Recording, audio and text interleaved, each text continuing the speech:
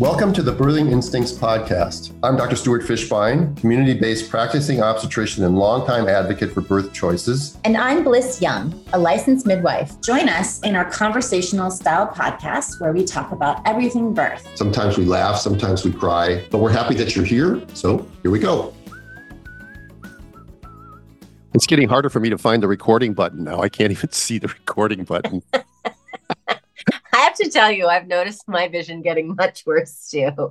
We're a pair, aren't we? Oh, at least recording is in progress. So here we go. Another podcast with you and me across the coasts.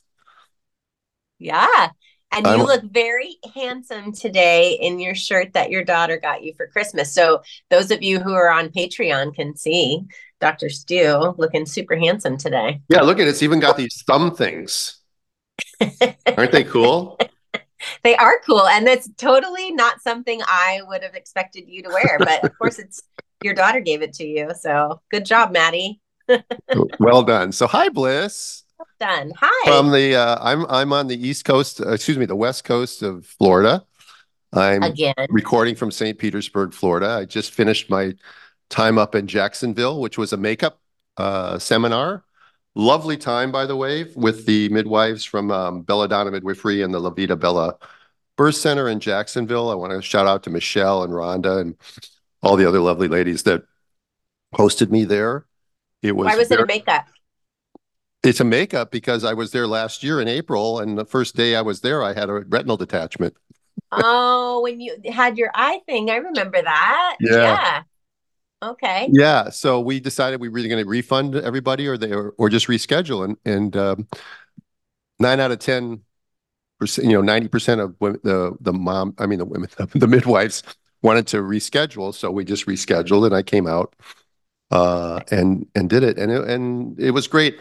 And we got so busy talking that we threw my whole schedule off. You know how I am when my schedule's thrown off too. It's like, so we ended up changing things around, and it all still worked out. It's amazing.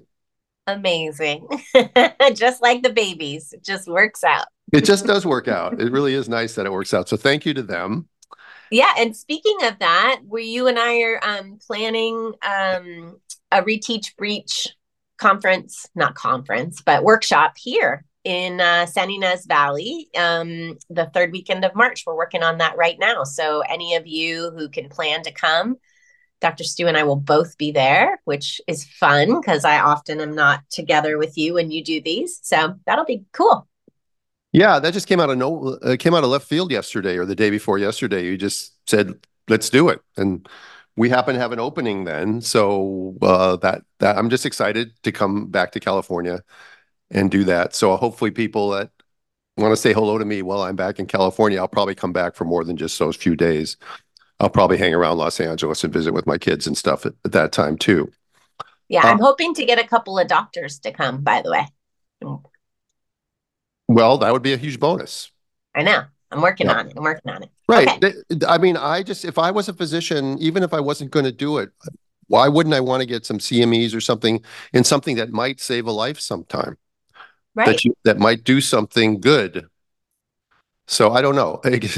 I mean, there's an answer to that question. I'm not going to even go there because everybody knows where I'm going with that question. It's just they aren't interested for whatever reasons that we've talked about many times on the podcast. They're just not intellectually curious or financially curious or getting out of their rut curious, or they can't fight the system anyway curious, or whatever curiousness there is. Yeah. Speaking of getting out of the system and stuff like that, and the legal aspects of breach, I just have to tell you, I rented a car up in North Carolina and I drove down here. I stopped in Hilton Head, South Carolina for a day. I went for a walk. The weather hasn't been great. It's been in the 50s, but for the rest of the country, that's probably sounds pretty good right now. Yeah. But when I was driving into Tampa, I noticed something that you notice once in a while in Los Angeles, but every frickin' billboard is for attorneys. When you drive into Tampa. Surgery. No, just attorneys. I mean, there must have been at least 10 billboards for attorneys in Tampa. So what is going on in Tampa? Anybody know something? Send me a direct message. Let me know. Is Florida more litigious than other states? Is it the legal billboard capital of the world? But, but it was so obvious. Interesting. Right, right. So maybe you and I should get a billboard. And what would it say? You know And what I where want? would we have it? You know what I wanted to do once, just when I was pissed at Cedars? Hmm. I wanted to get a billboard look, within a few blocks of Cedars, there were some billboards, and I wanted to get one that said, breech vaginal delivery is an option. Ask your doctor. Love it. Yeah, just to put it right outside of Cedars because they weren't, they were making it. And I'm not picking on Cedars. Cedars was just my hospital at the time that was giving everybody a hard time about things. Mm-hmm. So yeah, I thought about it. Like, just, what could I do to like, No, not you.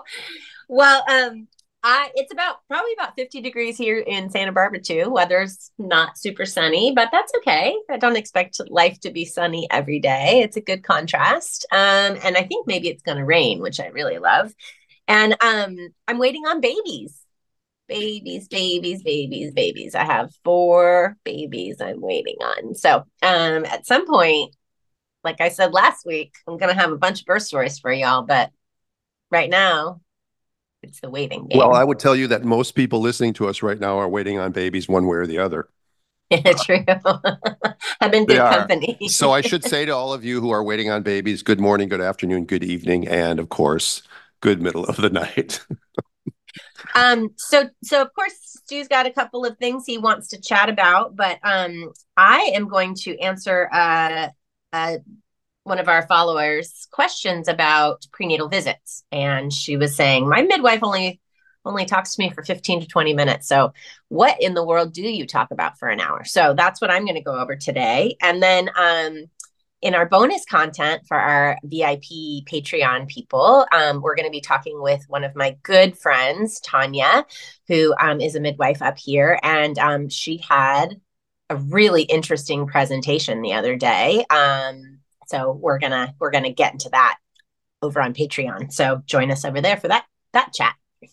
Okay, a little bit of follow up on cervix stuff because a couple podcasts ago we talked about cervix is insufficient, but incompetence is everywhere was the name of the podcast. And speaking of incompetence everywhere, I got my ACOG.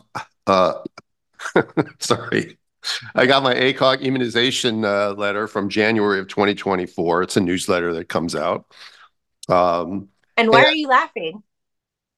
Because I'm back taking on ACOG again. I can't. They're such easy pickings. They're such low hanging fruit. It's just really hard. Okay, but did you know that January is Cervical Cancer Awareness Month? I did not know that.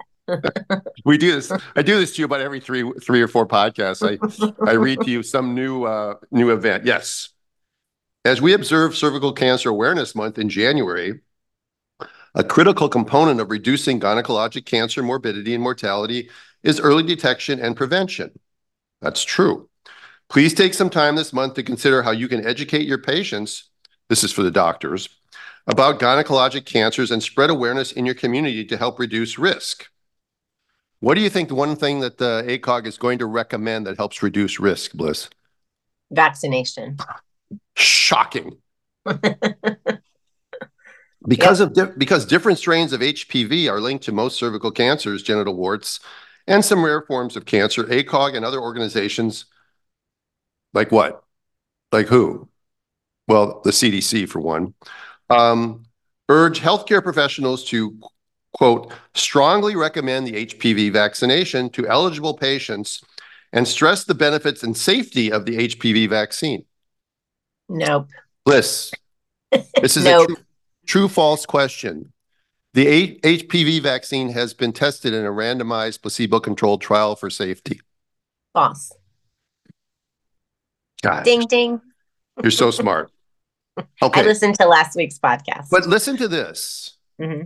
ACOG and the CDC Advisory Committee on Immunization Practices, what's called ACIP, recommend routine HPV vaccination for all adolescents at the target ages of 11 to 12 years of as part of the adolescent immunization platform to reduce the incidence of anogenital cancer and genital warts associated with HPV infection. Well, isn't that great? But here's a question. Why are you targeting 11-year-olds? Yeah. Because it's HPV is a what type disease? Sexually transmitted. Okay.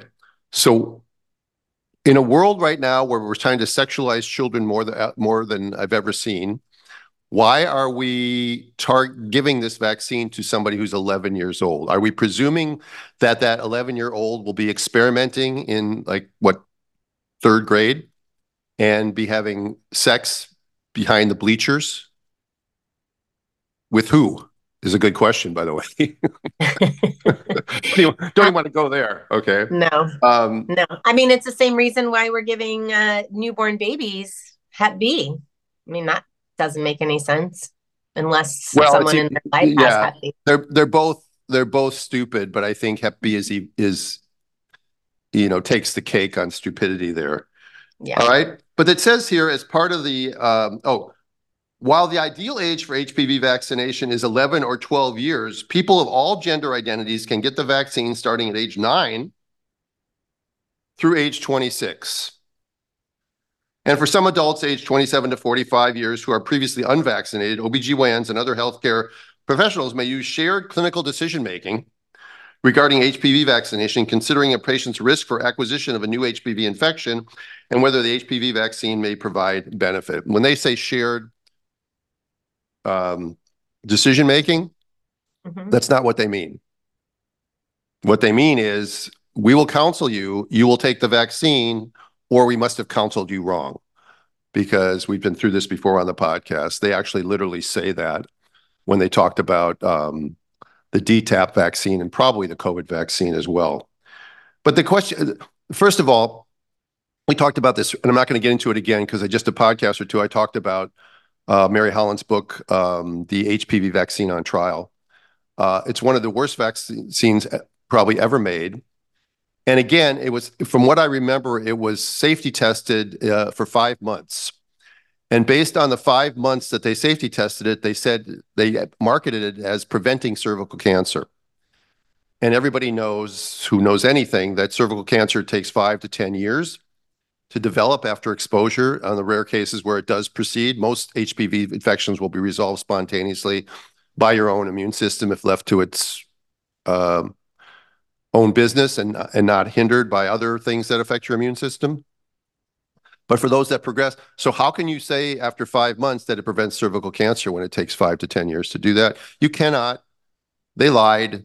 They're continuing to lie, and now they're continuing to call this, Cancer Awareness Month so that they can then propagandize some more and give it to 11-year-olds. 11-year-olds. Right. So read the package insert, find out what's in it. Use the package insert because it's cold outside to start the fire in your fireplace and move on. But I would strongly recommend against this vaccine. Yeah. And if that's not enough information for you, go watch Vaxxed 2. And they do actual interviews with family members whose teenage children were totally healthy and then became either dead or invalids. Like they're unable to care for themselves. So absolutely inform yourself about that one. Okay. All right. This is an interesting letter, if I may. May I? Yeah. Okay. Of course. Mother, may I? This is from Summer. And Summer is a OBGYN. So I whenever I get a letter from another doctor, I always respond to them. But if I can read it on the podcast, if it's relevant, and this one is pretty good. So this is I summarize this one by saying challenging the status quo. She says, "Greetings, Dr. Stu and Bliss." Just Bliss, by the way. I received your video greeting from the Breach Conference via my friend and colleague, Kim Wallace. I cannot thank you enough for this podcast. Your work gives me breath when I feel challenged by the red tape of practicing medicine in this country. So much of what you touch on speaks to me as a patient and as a physician. I've been meaning to write since the uterine fibroid episode. So that's been a while since we did a fibroid episode. Mm-hmm. This letter is dated Monday, December 11th, so it's been a couple of months. A little background on me. I'm an OBGYN now, almost 10 years out of residency. I walked away from prescribing birth control almost 4 years ago. I was disillusioned and considered leaving medicine altogether after constantly hearing patients complain about side effects, from sexual health issues to mood issues. I didn't want to play a part in their suffering any longer, especially the ones with serious health effects, such as a venous thromboembolic event or a blood clot. Mm-hmm. But I had nothing else to offer. I stumbled across information about modern fertility awareness-based methods and how to utilize them as a diagnostic tool to identify and treat underlying menstrual issues. And then she mentions the Creighton model and the NAPRO technology. And we're going to have a NAPRO doctor on at the end of the month. Yay. I had a reckoning of sorts, professionally and personally, that reshaped how I saw the practice of medicine. God, can I relate to that? And started a private practice that is focused on offering women more healthful alternatives to traditional OBGYN care. She herself had a transfundal myomectomy in 2016 for otherwise, quote, unexplained infertility, unquote, by a well-known minimally invasive surgeon at the Cleveland Clinic, a very excellent facility. The surgeon advised me that vaginal delivery would be safe, and I had many reasons for not wanting to return to the OR as a patient. When I finally became pregnant 2 years later, my colleagues there fought me tooth and nail, but finally agreed to tend a vaginal delivery when the minimally invasive gynecologic surgeon put it in writing. So, everybody wants their ass covered. And so the people that were going to allow her to have a vaginal delivery after she'd had a myomectomy wanted a letter on the chart, even though they could have read the op report themselves. So kudos to this doctor for honoring his patient's request and writing a letter to support her. Yeah. Needless to say, of course, what else would happen to her? My little girl was breech and I had a scheduled C-section. Mm. Okay. Mm-hmm. With my next pregnancy, my colleague and personal physician told me, quote, absolutely not, unquote, when I told her I planned to labor. I transferred care to a maternal fetal medicine doctor who agreed with me that my risk for uterine rupture was approximately the same as 1 to 2 C-sections. I got in touch with ICANN. That's the International Cesarean Awareness Network, not the Informed Consent Action Network, which is Del Bigtree's organization. Spun the heck out of that baby. Visited a chiropractor, had a doula support. I was overjoyed when she turned from breech to cephalic at 33 weeks. I had an unmedicated term VBAC after cesarean myomectomy 3 hours after hospital admission. Unfortunately, my MFM had moved on, and I saw a new OBGYN for my last pregnancy. The baby was also breech, and my OBGYN offered me a version since I had a, quote, proven pelvis. I was initially relieved that this was an option, but then I was angry for 3 reasons. 1, you obviously can't prove a pelvis until it's given a chance. So Right. she doesn't like that term either, and I know that you don't like that term. Yeah. 2, why was I not offered a version to avoid my first C-section? Yeah. 3, a world-class medical center did not have a single vaginal breech physician champion identified for me to consider breech vaginal delivery, the Cleveland Clinic. Yeah. It's a big problem. The hospitalist scheduled to attend my version was not pleased, but we had a frank conversation and she was willing. My baby boy verted successfully, though not without dramatic trip to the OR, and I had a hospital stop and drop 3 days later. My point is this: I understand why women choose hospital birth, and I understand why women choose home birth. I also understand firsthand why some of us feel forced to birth at home, as the thought crossed my mind many times. I am seriously contemplating home birth should we expand our family because my babies like to be breech, and I have no interest in returning to the OR electively.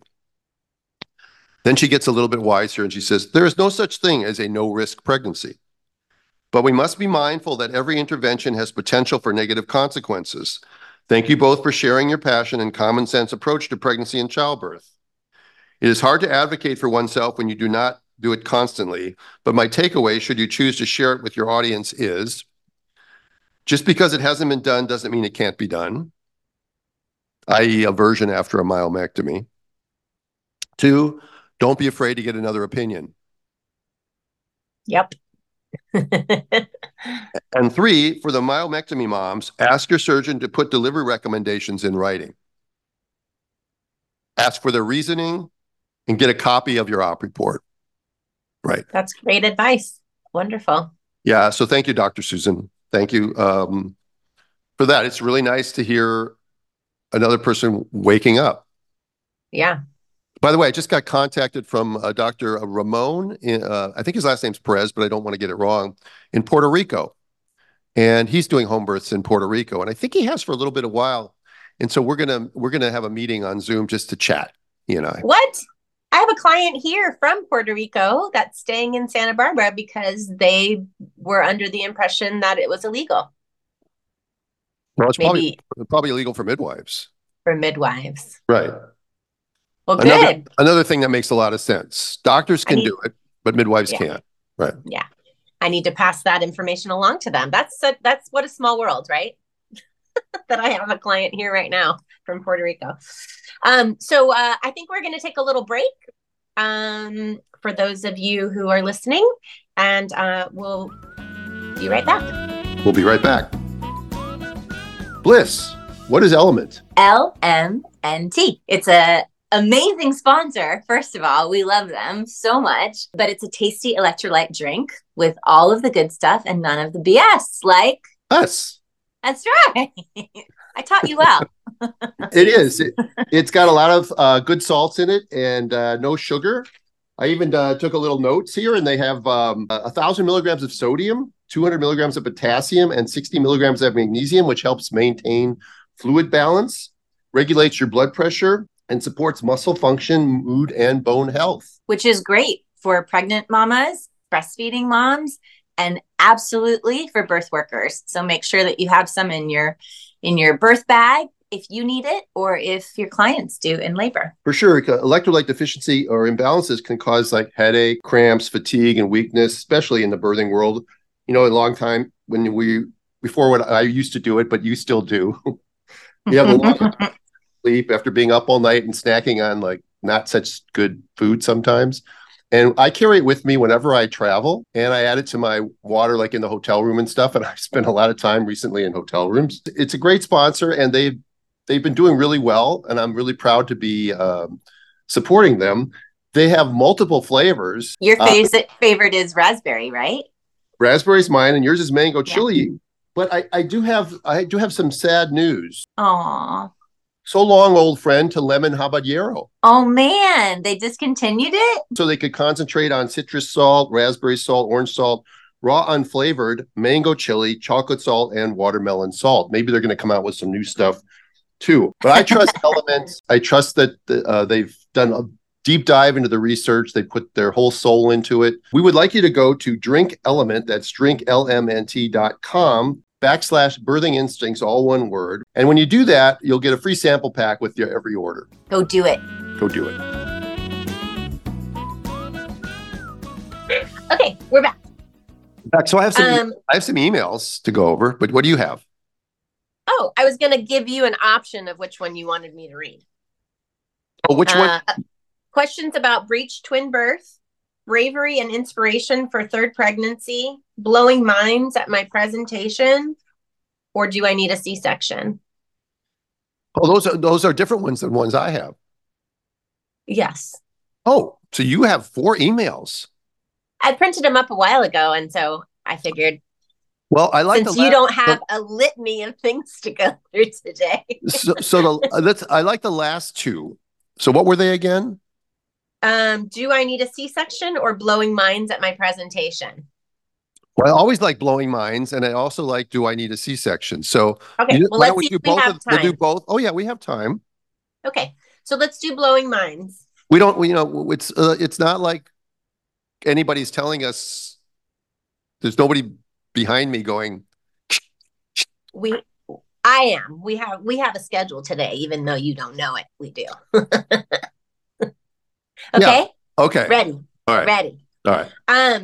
So this is from Aubrey Jarrett, and she says, Dr. Stu, I have something I must absolutely share with you. Tonight I went to a women's networking event where I was asked to present my business as a as a birth. Oh, you know what, Stu? This is cut off. It's cut off somehow. We Can you can't pull read it? that one. Can you pull it up? No, I'll print it again another time. To be continued. You guys are so excited about that one. I will bring it back another time. So let's listen. Let's read the do I need a C-section? It's really weird. It's totally cut off all the way down. Okay. I'm not editing this out either. I'm just keeping that because that's so you. All right. It's so me. Okay. What does that mean exactly? I'm putting you on the spot. Oh, it just means that you're so enthusiastic about something, but you didn't read it ahead of time to be sure you had it. Like I'm completely anal. I read all my emails like 3 times to make sure that, and then I use my highlighter to figure out what I'm going to talk about, what part of the email I'm going to skip. You Oh, I'm not anal, is what you're saying. Okay, good. Well, I yeah. don't, that's fine. Okay, guess what this woman calls me? This is from Valerie Bamford. She says, Dear goodness bliss. I like that one. I don't know if she misspelled it or if that was intentional, but I like it.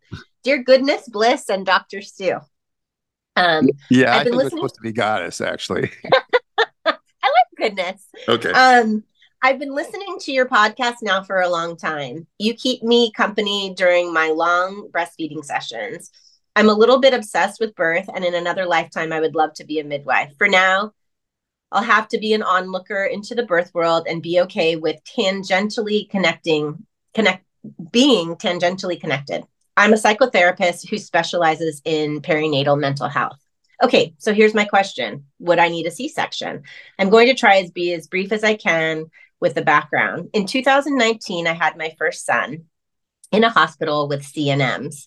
I had done my research and tried to find the hospital that would support a natural birth. Well, my water broke on Wednesday and he was born on a Saturday. When I went in Thursday afternoon to be checked, I asked for all the at-home labor induction techniques, and I was told, well, your water broke, so you can't have sex. Helpful. I researched and tried everything, including the poop juice. That's castor oil, I'm assuming. I'm assuming that's castor oil. Never Yeah. heard it called poop juice, but okay. I tried so hard, but my body was not doing much on its own. So I ended up with an induction and the dreaded cascade of intervention. The anesthesiologist botched the epidural and attempted to place it 5 times, missed, gave me a spinal, and then tanked mine and the baby's vitals. Hello, birth trauma. They finally got it in and then started PIT. Finally, things were happening. I was breathing the baby down. They turned down the epidural so I could really feel him progressing. I told my doula to hold off on calling the midwife and waited till the last minute. When she got there, she had to gown up really quick because he was coming. It was only a few pushes and then he got stuck. It was a 50-second shit show. Hello, birth trauma again. So he had a 50-second quote unquote shoulder dystocia. He was totally fine. Of course, because I was in the hospital and this happened, we were separated, which not quite sure why. But okay, so cue second baby. I'm smarter this time. I'm going with an out of hospital birth center with CPMs instead of CNMs.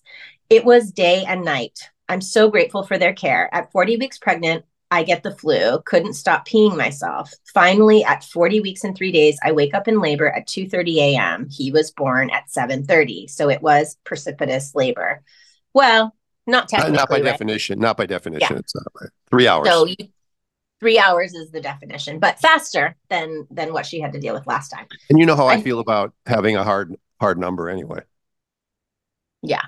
Right. You could have somebody that's laboring for 8 hours very, very slowly, and then all of a sudden the baby comes out in 30 minutes. That's not technically defined as a precipitous labor. That's a precipitous labor. It was for her. Okay. I should add, he was born in the back seat of my car in the parking lot of the birth center. That's a Unfortunately, he precipitous got labor, right? unfortunately he got stuck. Cue shoulder dystocia again. My midwife was amazing. She had me on hands and knees so quickly, reached in, I'm sure to free his shoulder, and it was only a minute later he was born. I should add there was mech in my waters and the cord was wrapped around his neck. So most of these things are versions of normal. However, he wasn't breathing, no respiratory effort. Good heart rate though. He was given breast in the backseat of my car and still nothing. He was taken to the hospital and eventually transferred to a large city hospital for cooling. I should add, I was also transferred to the hospital to be with him and was treated like a criminal. Shame on them. I'm happy to report that despite being diagnosed with moderate HIE at almost a year old, he's really thriving. An OB at the hospital told me I would need a C-section if I wanted any more children. I really want a third. Is home birth safe for me? I feel like in both of my births, I was in terrible positions and not how my body wanted to be. I would normally say, go fuck yourself. For that lovely C-section suggestion, but with the HIE, it's in my head. I would love to hear your thoughts. I'm happy to provide any more information. Your fellow traveler, Val. What do you think, Stu? Well, I mean, you can't take out the personal story. Just medically speaking, we talked about this on our shoulder dystocia podcast, that doing a C-section for shoulder dystocia is not indicated. But when you've had a history of a traumatic occurrence like that, now, was it related to the fact that she was sitting with her seatbelt on in a car or whatever else, and it was positioning, and that's why the baby got stuck and led to all the other problems? I don't know. But in general, a C-section, to suggest a C-section for someone who's had one or two shoulder dystocias, it is not really indicated because we're trained to deal with shoulder dystocia. And maybe if we allowed her to squat or be other positions, it would be less likely that it would happen. But when you have the history of a baby that was injured from a shoulder dystocia, that brings in a whole emotional factor that I, as a physician, can't comment on. That's a personal choice. What are you thinking? Do you actually think HIE was from a shoulder dystocia that was a minute long? Oh, I have no idea. I don't want to even speculate on that. So I don't know. I wouldn't You're saying assume it might have so. occurred in labor before that or something like that? Right. Right. I mean, I can't imagine. Wherever it occurred though, in this mom's mind, Yes. it's frightening. Now, does doing an elective C-section prevent all cases of HIE? Of course not. Of course not, because most cases of HIE are an antepartum event. Right. But yeah, so it's going to be difficult for her to navigate that because of the anxiety that's been planted in her brain um, from this whole experience. That's Well, what of course. that's what Absolutely. right. Absolutely. But I can't put together how that situation with her baby was directly correlated to a shoulder dystocia that was a minute long. Right. And then the other thing is the likelihood of having another baby that came out that was having respiratory difficulties, regardless of the shoulder dystocia. It's just so unlikely that you would have a repeat scenario. Again, those who would listen to us, there's no guarantees in birth, in home birth, in hospital birth, in life. There are risks associated with just being alive. But what you're pointing to is that this is a very personal decision for her to be able to make. But there's no true contraindication for home birth for her. In my mind, there isn't. No. Yeah, or vaginal birth in a hospital if that makes you feel more comfortable. Right. Yeah. So. But most importantly, if she's going to be in the hospital, just allow her to move right. and be changed. Not have an epidural. Yeah. Just a couple remarks on when you were reading the story. Two things that struck me is one, the midwife had to gown up really quickly It's like, Uh-huh.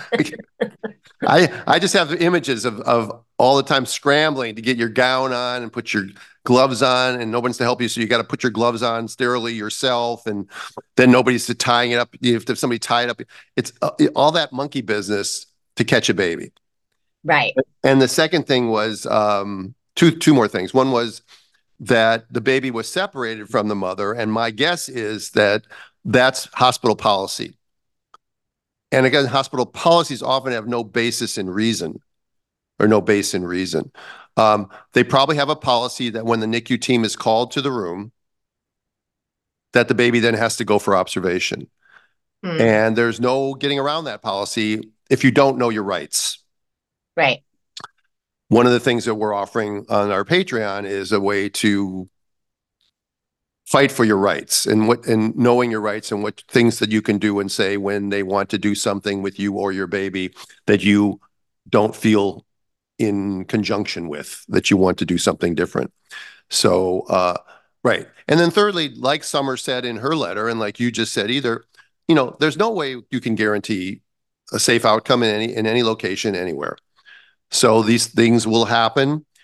And then we have to adapt to them. And some people will adapt to them by saying, I'm not going to go through that again. I'm going to have a scheduled C-section. And other people were saying, that's a fluke. I don't believe I believe my body will do okay. And I'm going to just go with the next time and know that that's what God had in store for me or whatever. Right. And yeah, so most of the time, no matter where you are, nature is remarkable and your outcome will be good. All right. So we'll leave it at Most of the time. Yeah. yeah. Mhm. Okay. Okay, you got one? Yeah, I got one. This one I'm going to have to pull it up here, so bear with me for a second. So I have to go to, whoops, that's the wrong slide. Got to go here. Got to go here. And this is from Sam, and she titles it "The Mom Who Went Rogue." And Yeah. although it's from the time of COVID, it's not too hard to believe that in the near future, with disease X or whatever else is coming down the pike, that these kind of things are going to be put back in place again. So she wrote this story to me just 4 days ago, but it's obviously from a couple years ago because it was during the time of COVID. And she writes, "Dear Stu and Bliss, I want to share my birth story with you, hopefully to inspire other expecting moms to trust their instincts. I will preface this by saying within my one pregnancy, my husband and I moved several times, twice across the country. I felt led to go the midwife and birth center route, just spelled wrong, sorry, in the beginning of my pregnancy. However, moving several times and never getting truly established, even with a good doctor, I decided to go the traditional hospital route, and I picked my OB based on the highest recommendations on Facebook. No comment. I don't know about recommendations on Facebook or Yelp or any place else. I'm not sure. Bliss, you have any thoughts on that? I mean, if you don't have people close to you, that might be a good way if you're in the middle of a group that has like-minded values. But Okay.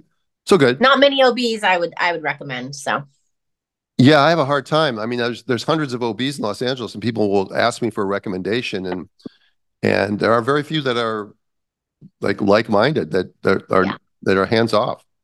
yeah, I had expressed to him that I wanted an unmedicated birth, as natural as possible, and little to no medical intervention as possible. I compared myself to a cow and said, quote, "Cows do it every day. I've been around them my entire life, and most of the time, if left alone, they need little or no attention or interventions." Needless to say, he couldn't believe what he was hearing and pretty much dismissed my wishes and said, quote, "Women always say they want an unmedicated birth until they get to the actual birth. Then they change their mind. Most planned births don't go as planned anyways," unquote.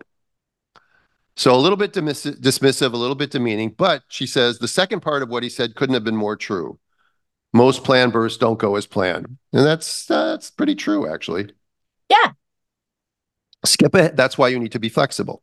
Skip ahead to showing up to the hospital in labor.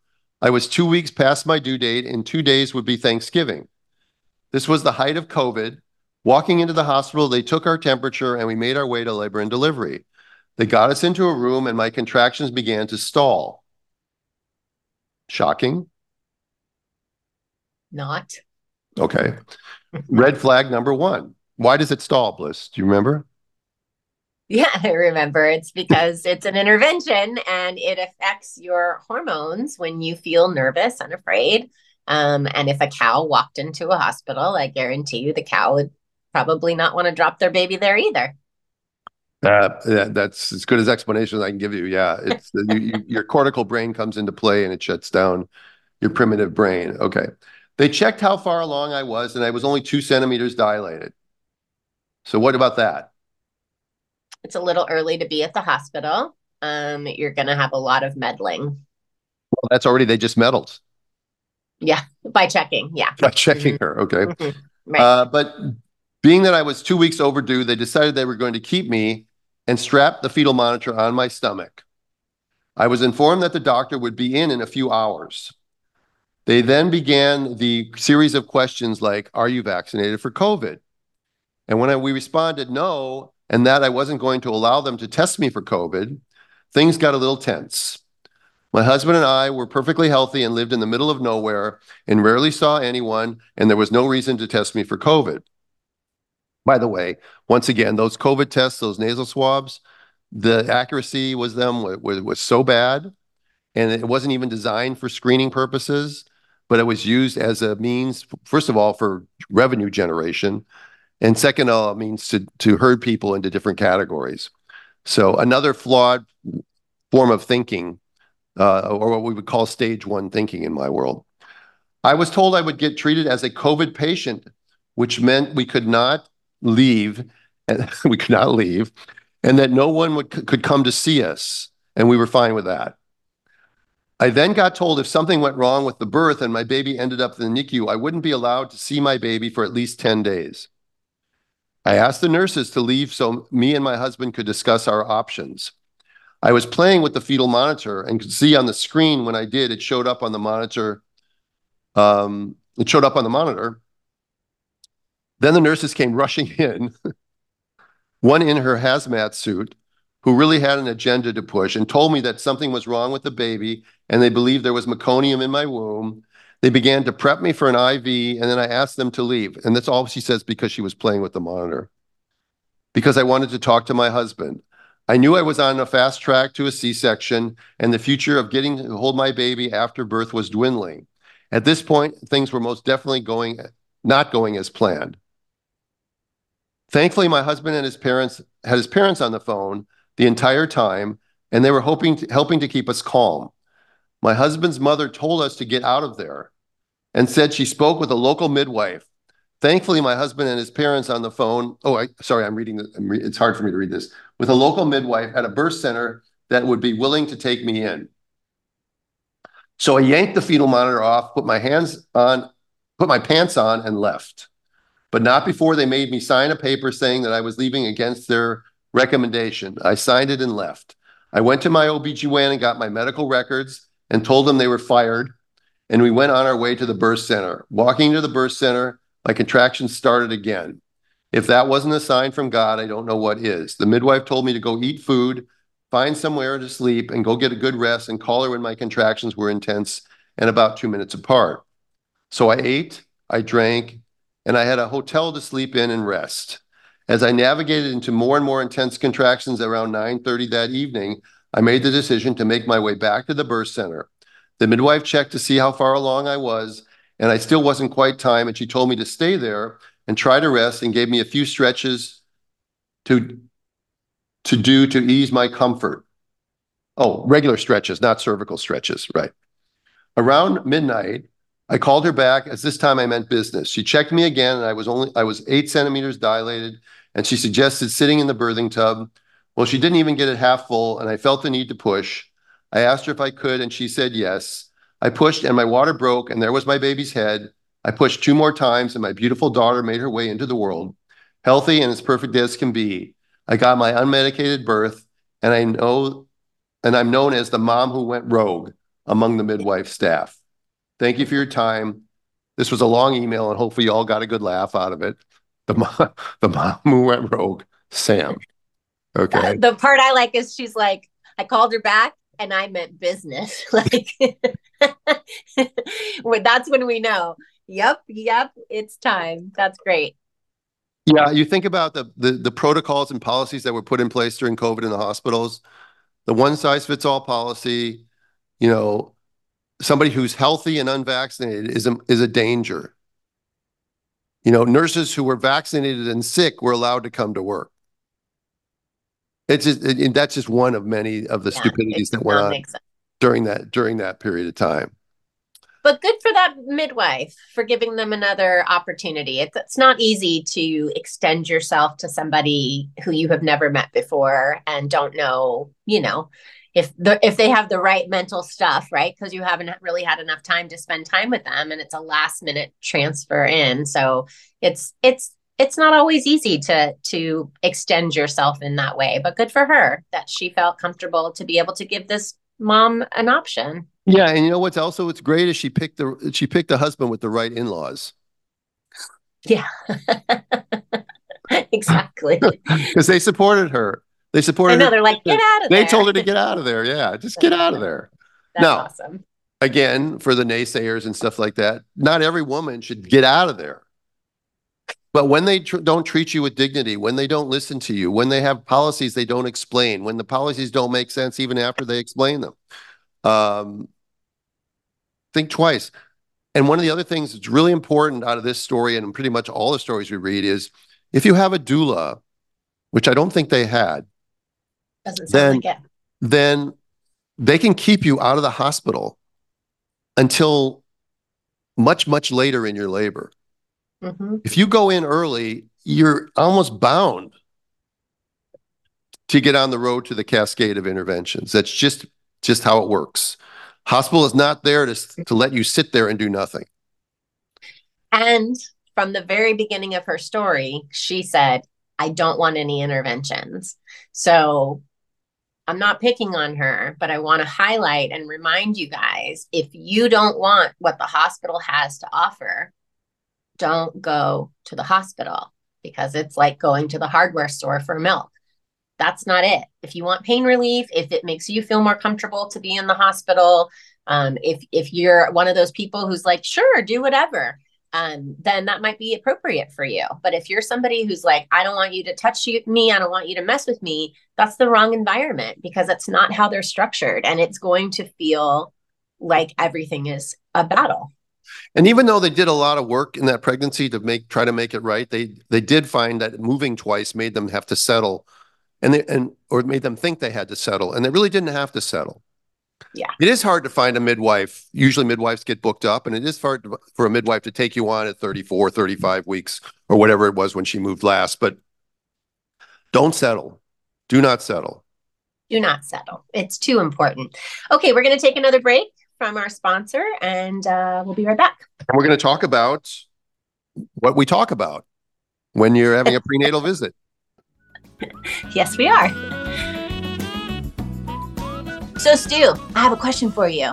I'm shocked. What is it?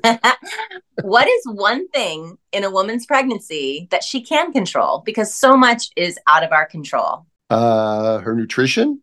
That's right.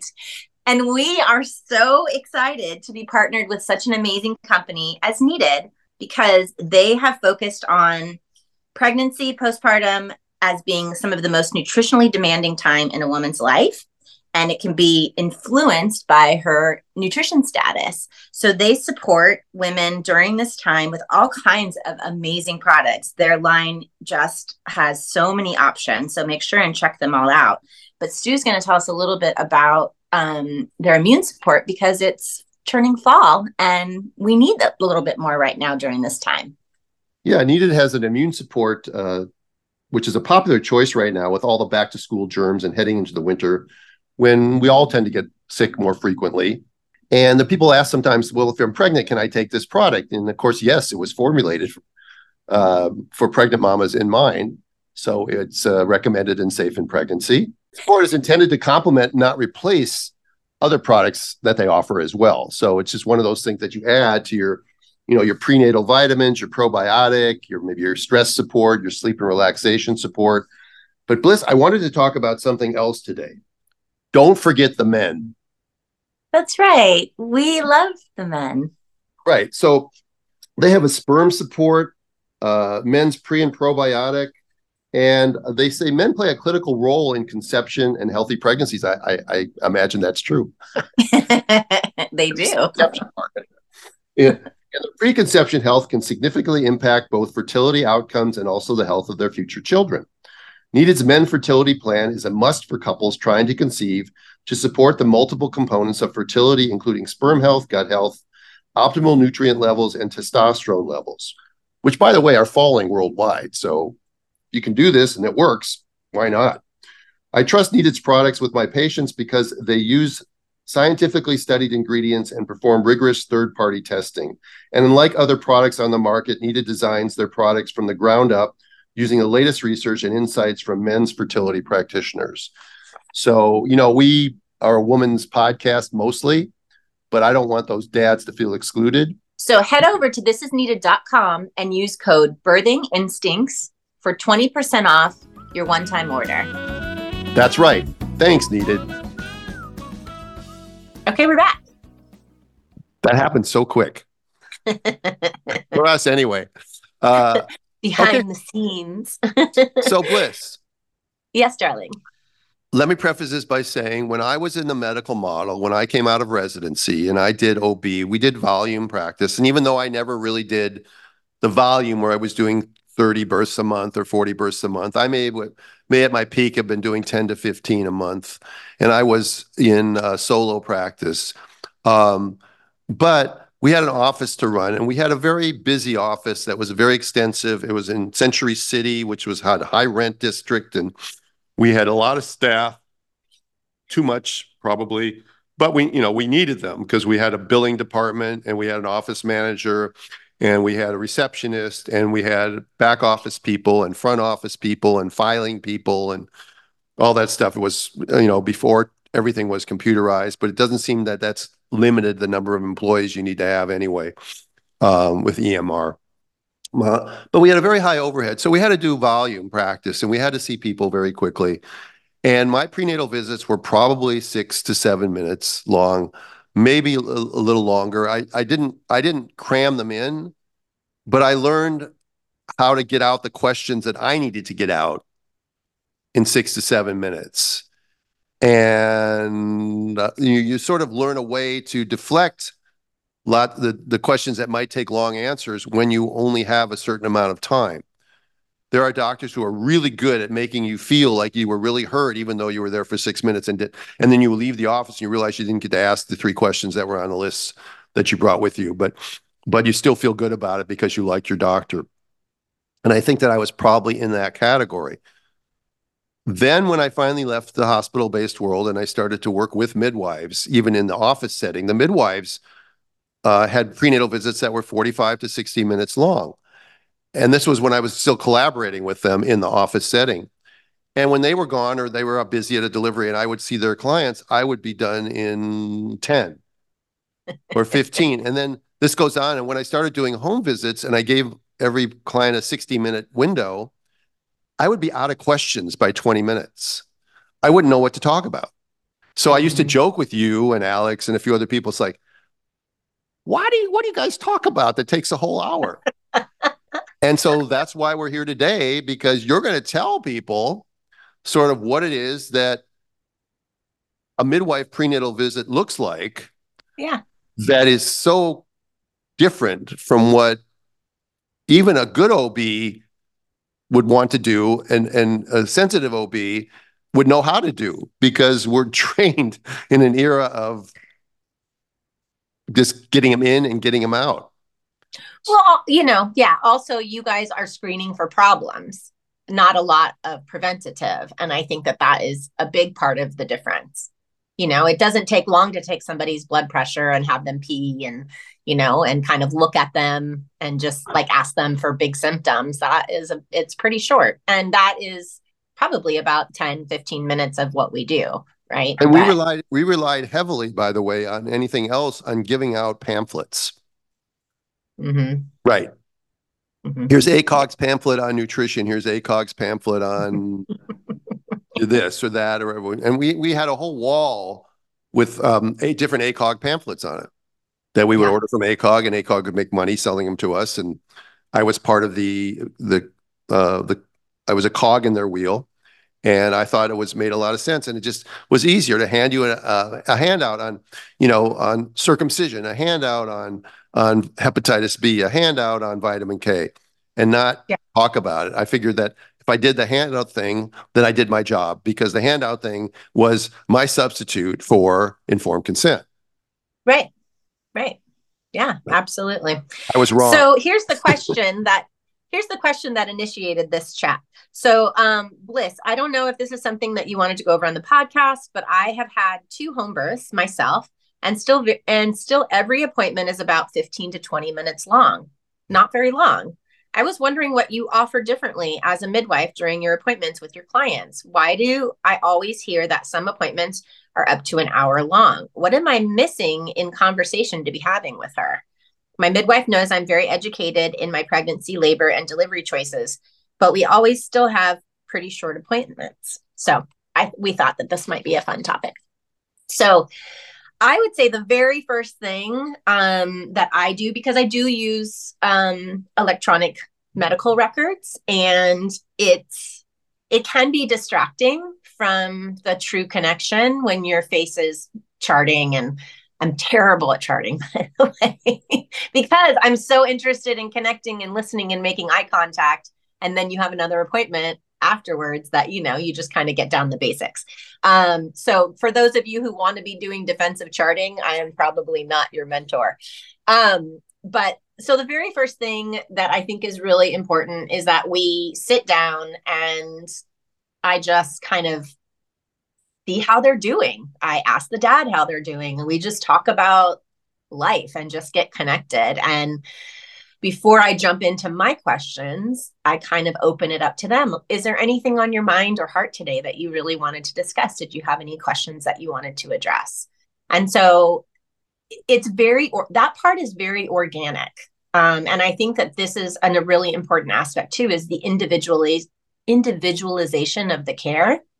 Is that for some people, like this mom who's already had a couple of home births, she may not have a lot of questions about home birth or pregnancy because she's been through it before. And this is common with women who've already had children, that first time moms have a lot of questions because they haven't been through this before, and subsequent moms often don't.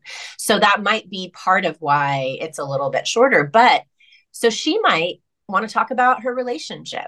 She might want to talk about how difficult it is to be pregnant with younger children. She might have, maybe there's a woman who had a home birth the first time, a hospital birth the first time, and she doesn't know at all how this works.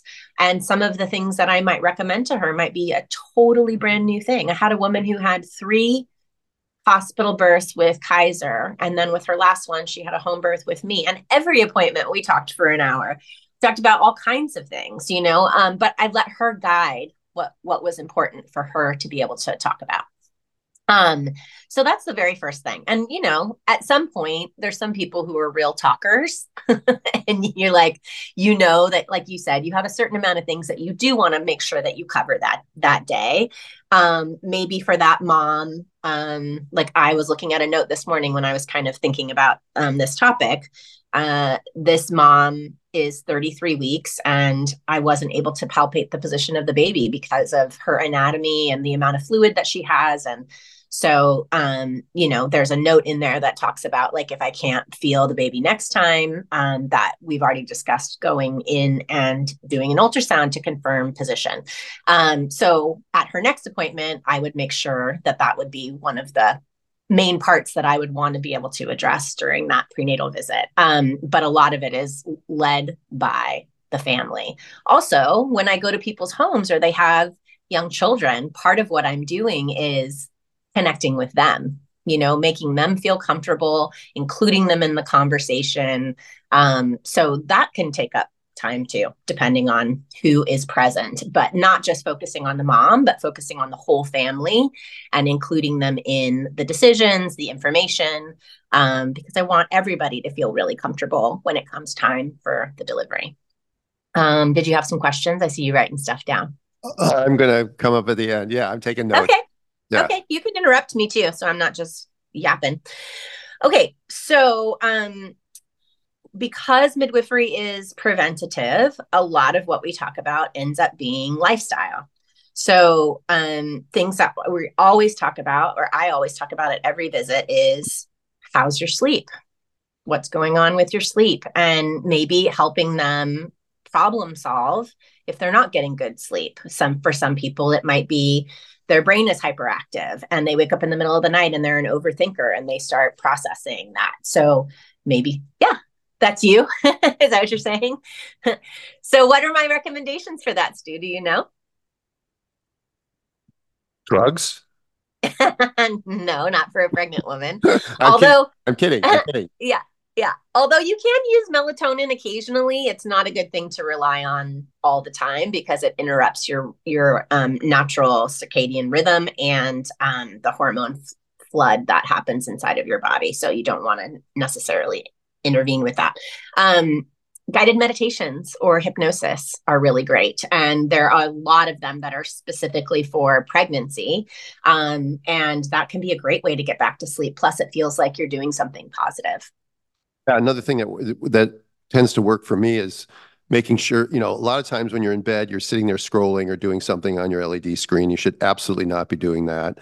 Um, what I've done on this trip to help me fall asleep when I'm in strange hotel rooms and stuff like that is I listen to Audible. I have books, Mhm. and if I start playing a book on Audible with the lights out, oh my God, by the time it keeps playing. Unfortunately, it doesn't shut off. So you find yourself like six chapters down when you wake up later, but you have to rewind it. But just the droning on of somebody talking with the narrator talking, that helps put me to sleep. So I sometimes need a distraction like music or sleep, but staying away from things that stimulate you, like checking hockey scores or um, you know, like reading current events or that sort of thing. Bad, that for me is a bad idea. Also, making sure you have protein before you go to bed too, so you don't wake up a little bit hypoglycemic a little bit and that sort of thing. But those are the simple things. Again, I defer to these sorts of things, and I've learned what I've learned from you. And I do want to add, by the way, that in the last years of my home birth practice, an hour went by really fast. I filled up an hour very easily. It just took a while to transition from being a medicalized OB to somebody who's doing that. But finish up and give a few more suggestions about what else do you tell people besides meditation and hypnosis as far as getting to sleep? Are there any physical things that they can do?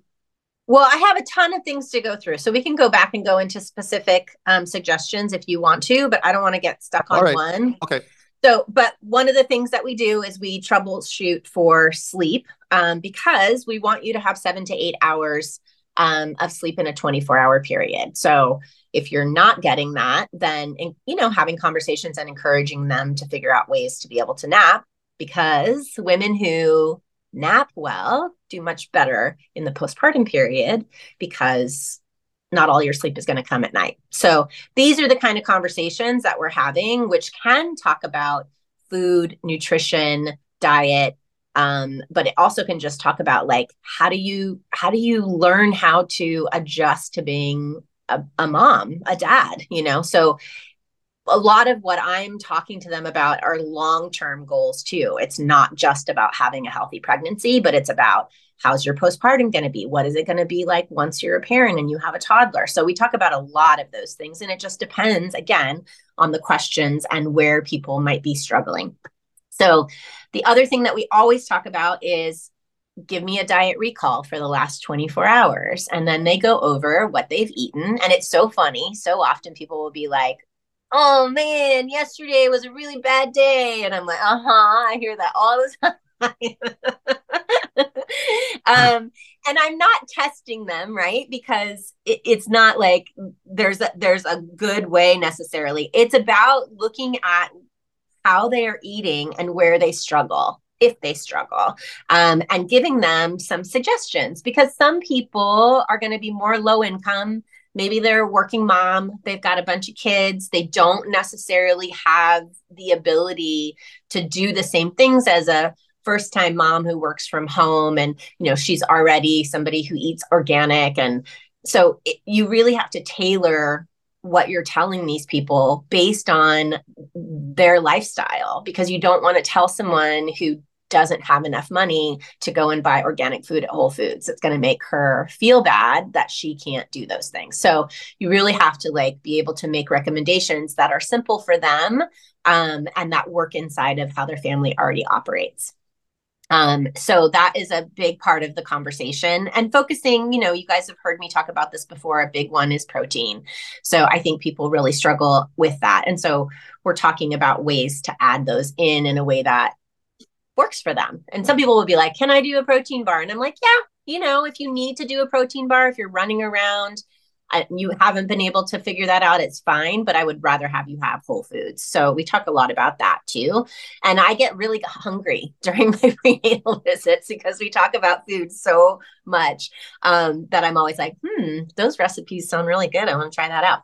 And then socially and emotionally, how are you feeling? Asking questions about, how's your relationship with your mother-in-law? How are you guys connecting? How's your heart feeling today? Just depending on what I know about them already, I can start to ask questions to get into how is their extended life interacting with this pregnancy. Because as a midwife, we really believe it's mind, body, spirit, and that they're all connected and integrated. Some people have a really hard time opening up. And so some appointments, no matter how much I try and get to know them and ask questions that maybe help them open up a little bit, they're just not interested in that real deep connection. But I do my best to feel like we've created some intimacy, because I do believe that this is a big part of things going smoothly during the birth, is if they trust you, and asking the dads to come to as many appointments as possible so that I can actually have those kinds of conversations with them too. This is a big, big part of prenatal care, I believe. And one of my teachers, Elizabeth Davis, she's the one who wrote Heart and Hands.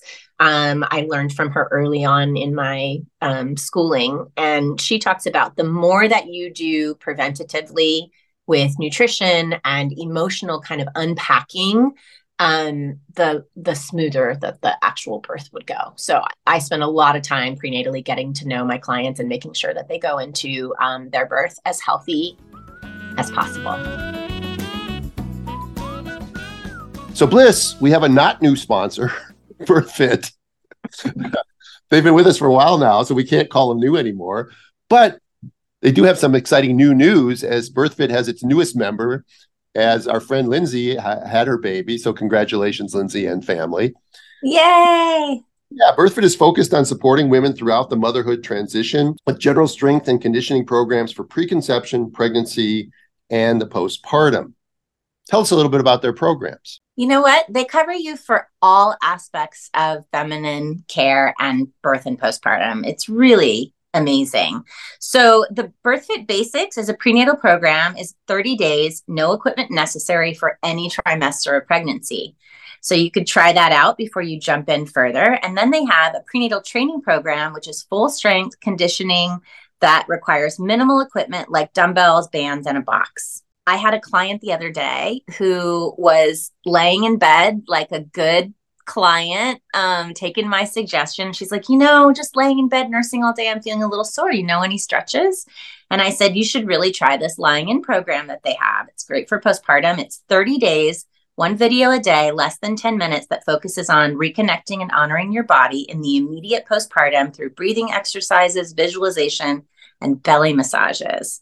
I mean, come on, that sounds amazing. It is amazing. And then Yeah, and then they have kind of an intermediate birth fit basics, which requires no equipment.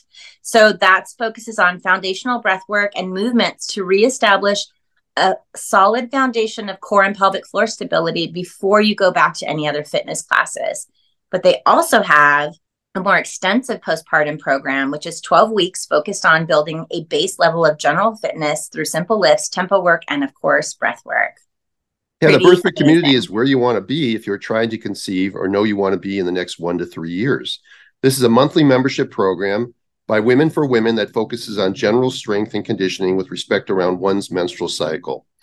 So go to birthfit.com and use the code INSTINCTS1, that's the number one, to get a discount on the basics prenatal program, or go to birthfit.com, use the code INSTINCTS2 to get a discount on the basics postpartum program. We love BirthFit. It's OB and midwife approved. Absolutely. And go check out Lindsay. I mean, she looks great and she did her own fitness program throughout her whole pregnancy and had an amazing birth. So check it out.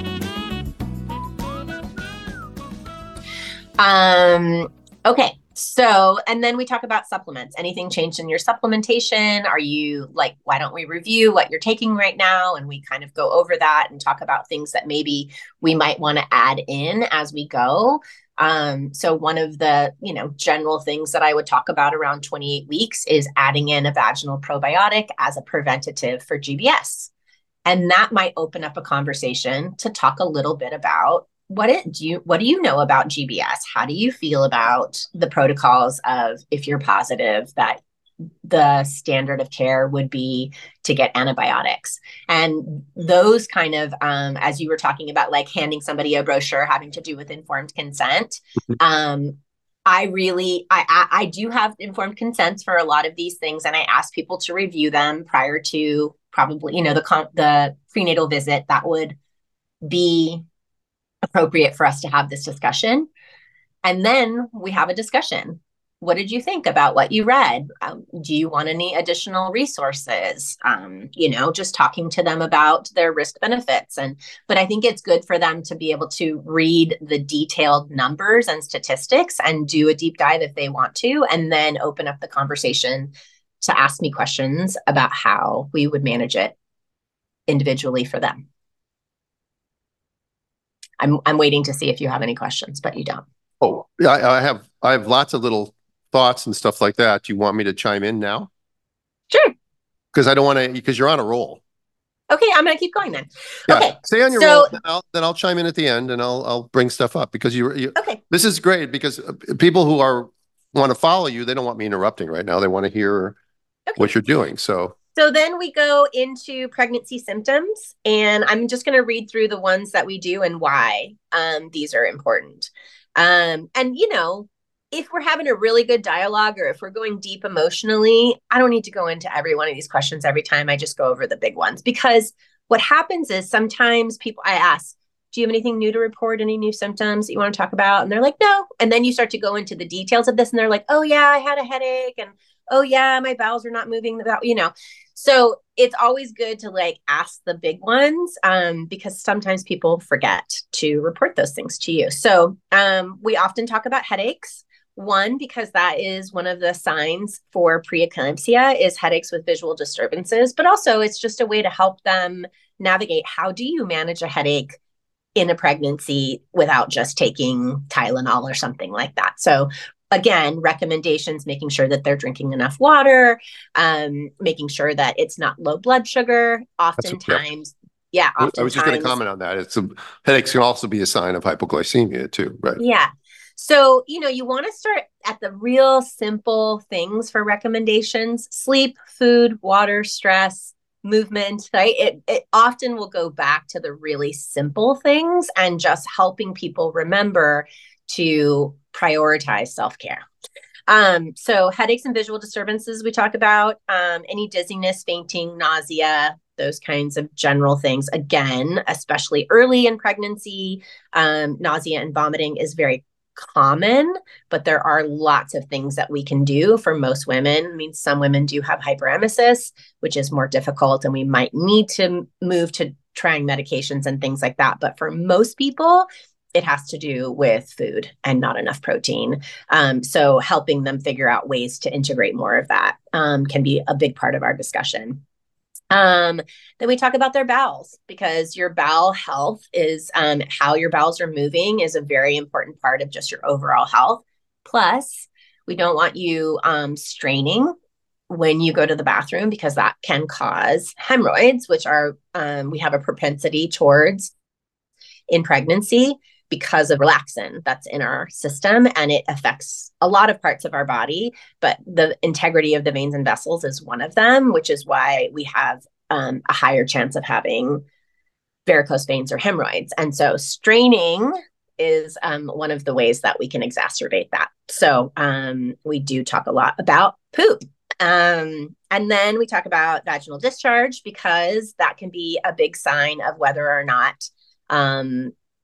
things might be happening with your cervix, which we talked about it a couple of podcasts ago. So as you get closer to your delivery, your discharge tends to change. So that can be a big part of the conversation. How's your pelvis feeling? Your hips, your back, your pubic bone. We talk about that. We talk about ways that you can support that with stretching, chiropractic, moving your body, how you're sleeping, positions and stuff like that. So that can be something just for comfort. I think a lot of people assume things like constipation and hip pain and the nausea are just things that you have to deal with pregnancy. But a lot of times we can make changes to make you feel more comfortable. Itchiness is another one we talk about. This is a screening for things like PUPS or cholestasis, but also, again, just, helping them feel more comfortable in their pregnancy. Whether or not they're feeling fatigued, if they've had a fever, like if they were sick and they had a fever of 101 or more, have they been having any contractions or cramping? Depending on where they are in pregnancy, that could be an okay thing, or it could be something that we might need to make some adjustments. And then we talk about swelling and evaluate whether or not they have any pitting edema. Again, that's a sign for preeclampsia. So that's something and there's just education that comes along with this, right? So like, have you had any swelling? They're like, oh yeah, my rings aren't fitting well. And it's like, yeah, that's totally fine. Or your feet being swollen at the end of pregnancy, if you've been standing all day or it's hot, is okay. But what we're looking for is pitting edema that might be going up your shin or your leg, or you wake up swollen in your face or your chest. These are things that I would want you to give me a call about. So in the beginning, there's a lot more education. And then as we get closer to delivery, we're talking, and some people are like so type A, they want to talk about like, let's talk about childbirth education stuff in the first trimester. And so I try and like encourage them to, and I'll answer any questions that they have. But as you get farther along in your pregnancy, the things that are important to you start to shift. So in the beginning, it's about how do we keep this pregnancy healthy and viable and all of those things. And as you get closer to delivery, those things start to come up like, oh my gosh, I have to get this baby out of my vagina now. How am I going to do that? So you start having those questions. And then once we're completely prepared for labor, we've got all the things ready, they don't have any more questions about how things are managed or how they can cope or, all of those things. Then we start to talk about, what's your postpartum plan? Like, let's talk about what you have going with that. And what we can have several visits where we're talking about their plan and making sure that they feel really comfortable about how postpartum is going to be for them.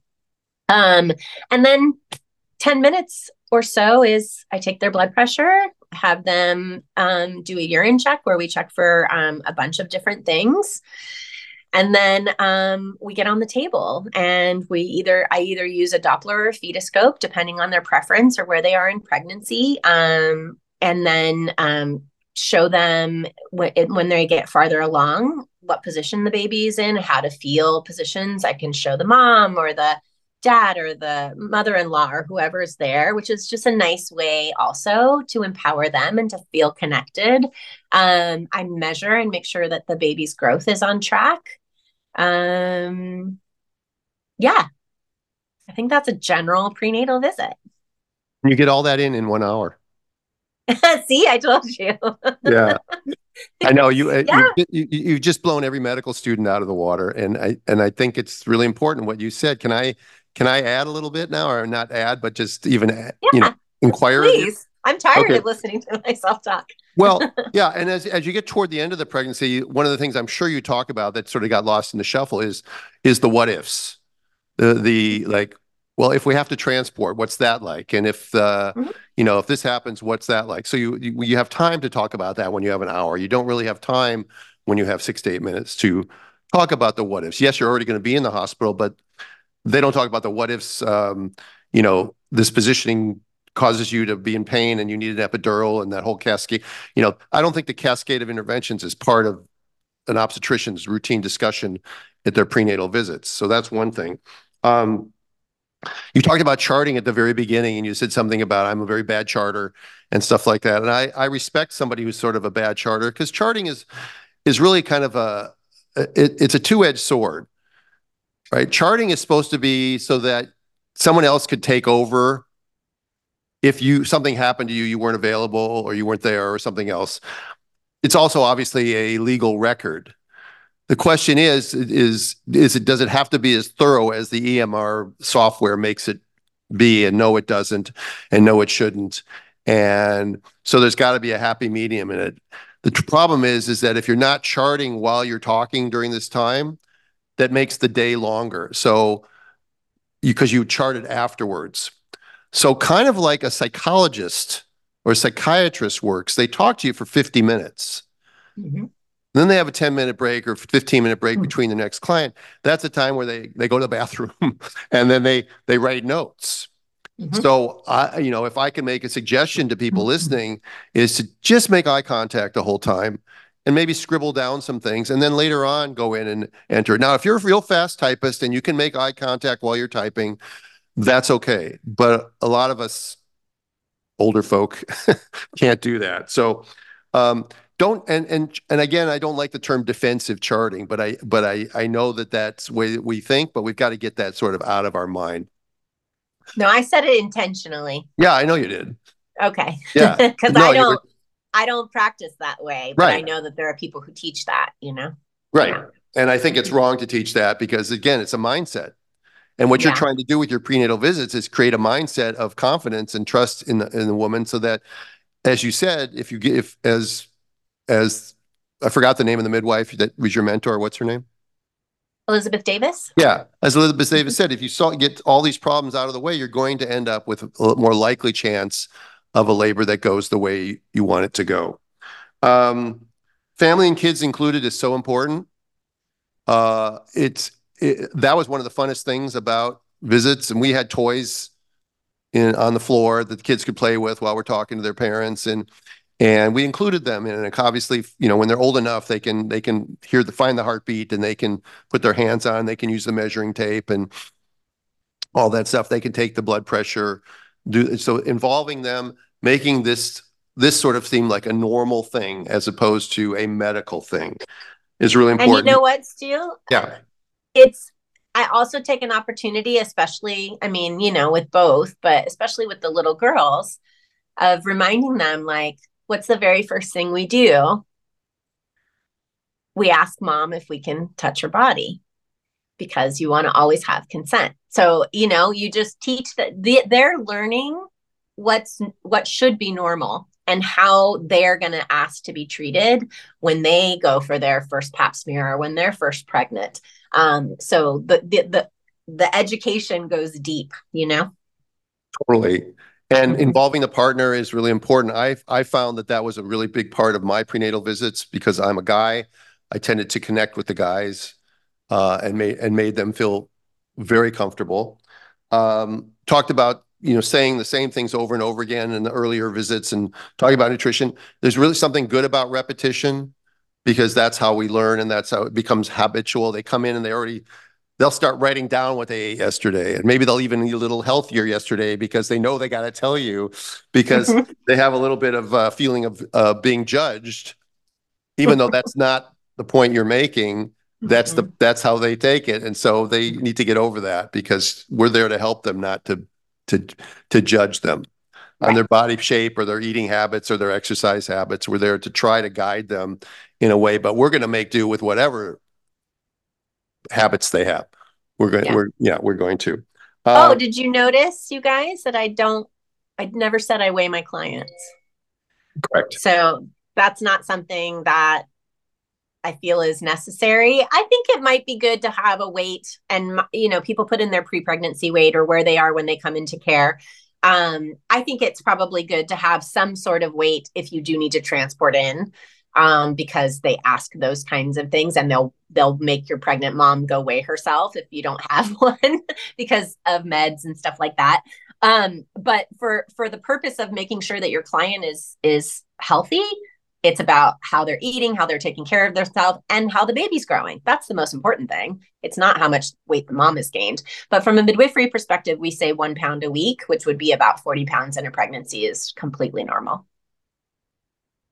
And it's a bell-shaped curve. Ah. Mm-hmm. Okay. And then the other thing you can do when you have an hour's worth of time is you can dispel a lot of myths. Mm-hmm. You have time to do that. You have time to answer questions. You have time to say, did you see that thing in the news where this happened? I'm sure you saw that. Let's talk about that for a little bit, or whatever. Or they say, I heard a story. They could say, I heard a story. My girlfriend said this, or my girlfriend's doctor said this. When you don't have much time, you can't get into that. But in your model, the midwifery model, you can. Yeah.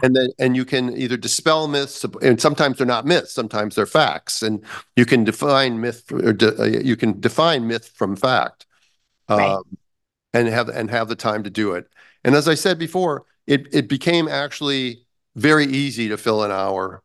But the transition of going from that that medicalized OB coming out of residency, to being the one I was, in the last few years of my home birth practice, it took years to do that. Yeah. And it took listening to the women and listening to my fellow midwives, as to how to re-educate myself, because unfortunately the medical model does not put a high priority on preventative care and nutrition when it comes to pregnancy. And they don't talk anything about postpartum care, or hardly anything, or about lactation and breastfeeding, are also they're minimally involved in as your obstetrician. You almost get more care about your breasts from the lactation consultant in your pediatrician's office than you actually get from your OB. And that necessarily isn't a very good source of that either, because you don't see them very often either. So thanks, Bliss. That was really, really informative. Oh, good. Oh, good. I mean, I could obviously talk about this all day because this is what I do. So I'm glad. And we are going to end in a second and jump over to Patreon for our additional content. And we're going to bring on my friend Tanya Walker and talk about a recent birth that she had where the baby was transverse and the arm came out. And so I thought that would be an interesting conversation. So if that's interesting to you, make sure and join us over there.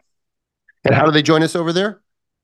Go to birthinginstinctspodcast.com and you can get information on how to join our Patreon. So check it out if you haven't already. There's lots of great bonus content, and you can see us live. You don't have to just listen to us if you think that would be fun, and all kinds of other perks. So go check it out. So support our sponsors, and you can also support us by checking out our merchandise. I've heard that the sweatshirts are really soft and fuzzy, so that's really kind of cool. And until next week, then, for this part of the show, we'll say bye-bye. Thanks for listening to the Birthing Instincts podcast. We know that we all lead busy lives, so we are extremely grateful that you give us an hour of your time each week. If you enjoyed this episode, please share. And don't forget to subscribe to our podcast for the latest updates and reviews. To help others join us, you can find Dr. Stu at Birthing Instincts and Bliss at Birthing Bliss Midwifery on Instagram.